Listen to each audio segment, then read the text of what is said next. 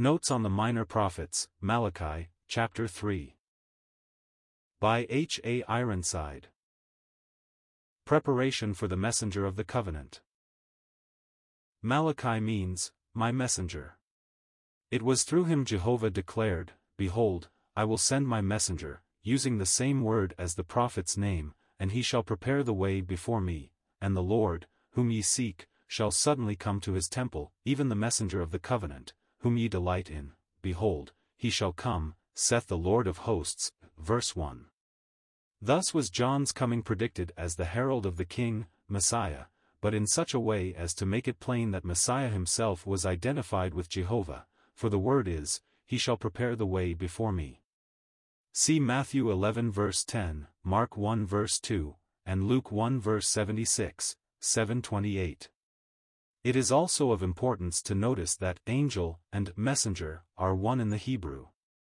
So John was the angel of Jesus, but Jesus himself was the covenant angel of whom Jehovah had said long ago, My name is in him, Exodus 23 verses 20 and 21. To the very temple but lately rebuilt by Zerubbabel, though afterwards enlarged and beautified by Herod, did he suddenly come as the Nazarene, only to be despised, rejected, and crucified.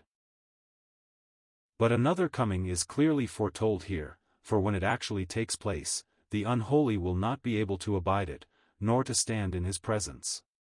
As a refiner and purifier he shall sit to purify and purge the Levitical family, setting apart for himself the sons of Zadok, Ezekiel 48 verse 11, who shall have turned to him, owning their guilt and judging themselves for their share in the sins of the priesthood. Upon the rest judgment must burn like fire, verses 2 and 3. It seems plain from verse 4, as also the 43rd chapter of Ezekiel, that in the days when the kingdom is established over all the earth, sacrifices and offerings will be reinstituted in Jerusalem and the land of Judah, though only as commemorative of the one great sacrifice of the cross, thus sustaining to millennial saints the same relationship that the Lord's Supper now occupies among Christians. The evildoers will be weeded out from among the people, and a righteous remnant alone be preserved, for I am Jehovah, I change not, therefore ye sons of Jacob are not consumed, verses 5, 6. Never had they kept his ordinances in a completely scriptural manner. But from the days of their fathers they had departed from what he had caused to be written for their guidance. So, in view of the advent of the messenger of the covenant, he bids them return unto him in heart, that he may return unto them with blessing and loving favor. But, as so often before, they arrogantly ask, Wherein shall we return? Verse 7. There was no sense of need or of failure. Quite the contrary, they were self-satisfied and content. So long as outward forms and ceremonies were attended to, they saw no reason to search and try their ways. So their sinfulness has to be pressed upon them more strongly still. Will a man rob God? Yet they had deliberately robbed him. With amazing effrontery, they ask, Wherein have we robbed thee? He replies, In tithes and offerings, and declares that the curse of the violated law rested upon the whole nation. It is a question which was the most solemn, their sinful course, or their calm indifference concerning it. Conscience seemed completely gone, and when a good conscience has been put away, anything can be indulged in with a degree of self-assurance that seems inexplicable, verses 8, 9. Still, terrible as their failure had been, it is not too late yet to repent.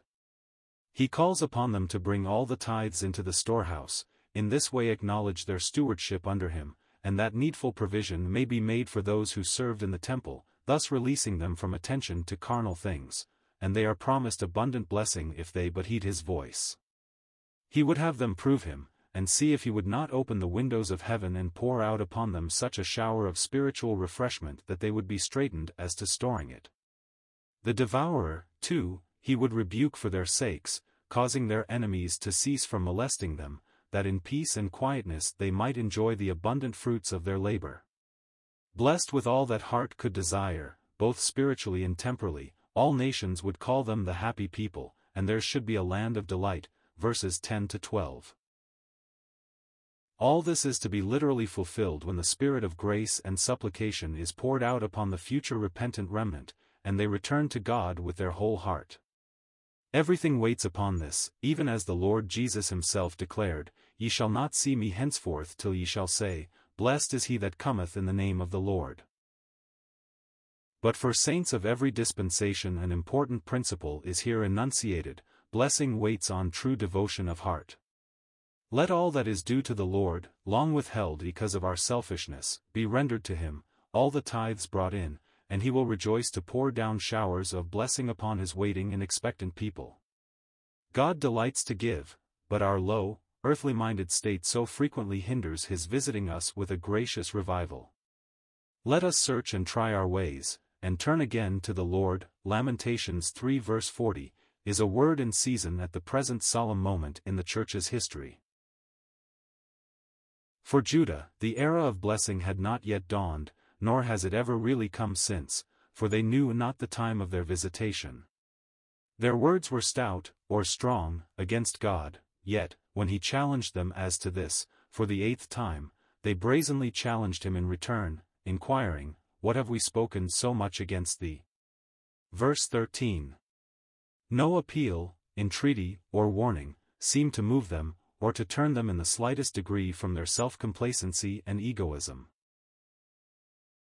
Yet they had said, It is vain to serve God, for they blindly estimated things by the standard of worldly prosperity, and as they contrasted their lowly lot with the proud surrounding nations, they considered there had been no profit in keeping Jehovah's word and seeking to obey his voice.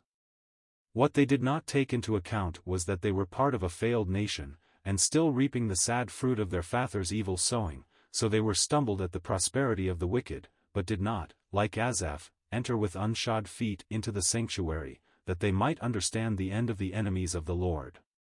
See Psalm 73. Nevertheless all were not thus insensate and gainsaying. A remnant is distinguished in verses 16 to 18 that may well be a shining example to us. In the midst of all the declension and cold-heartedness of the mass, a few there were who feared Jehovah, and sought each other out in the dark and cloudy day, speaking often one to another of the precious and serious things pertaining to a walk with God.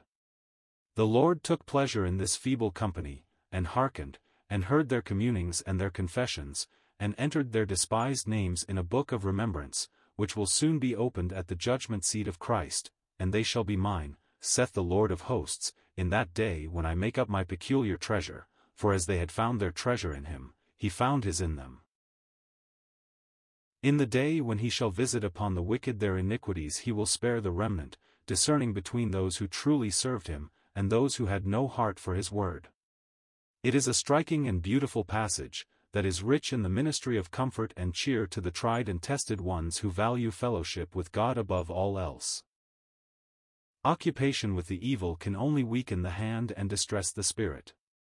But occupation with him who sits in peace above all the mists of earth will strengthen and cheer, and prove the only real power for practical holiness and victory over all the might of the enemy.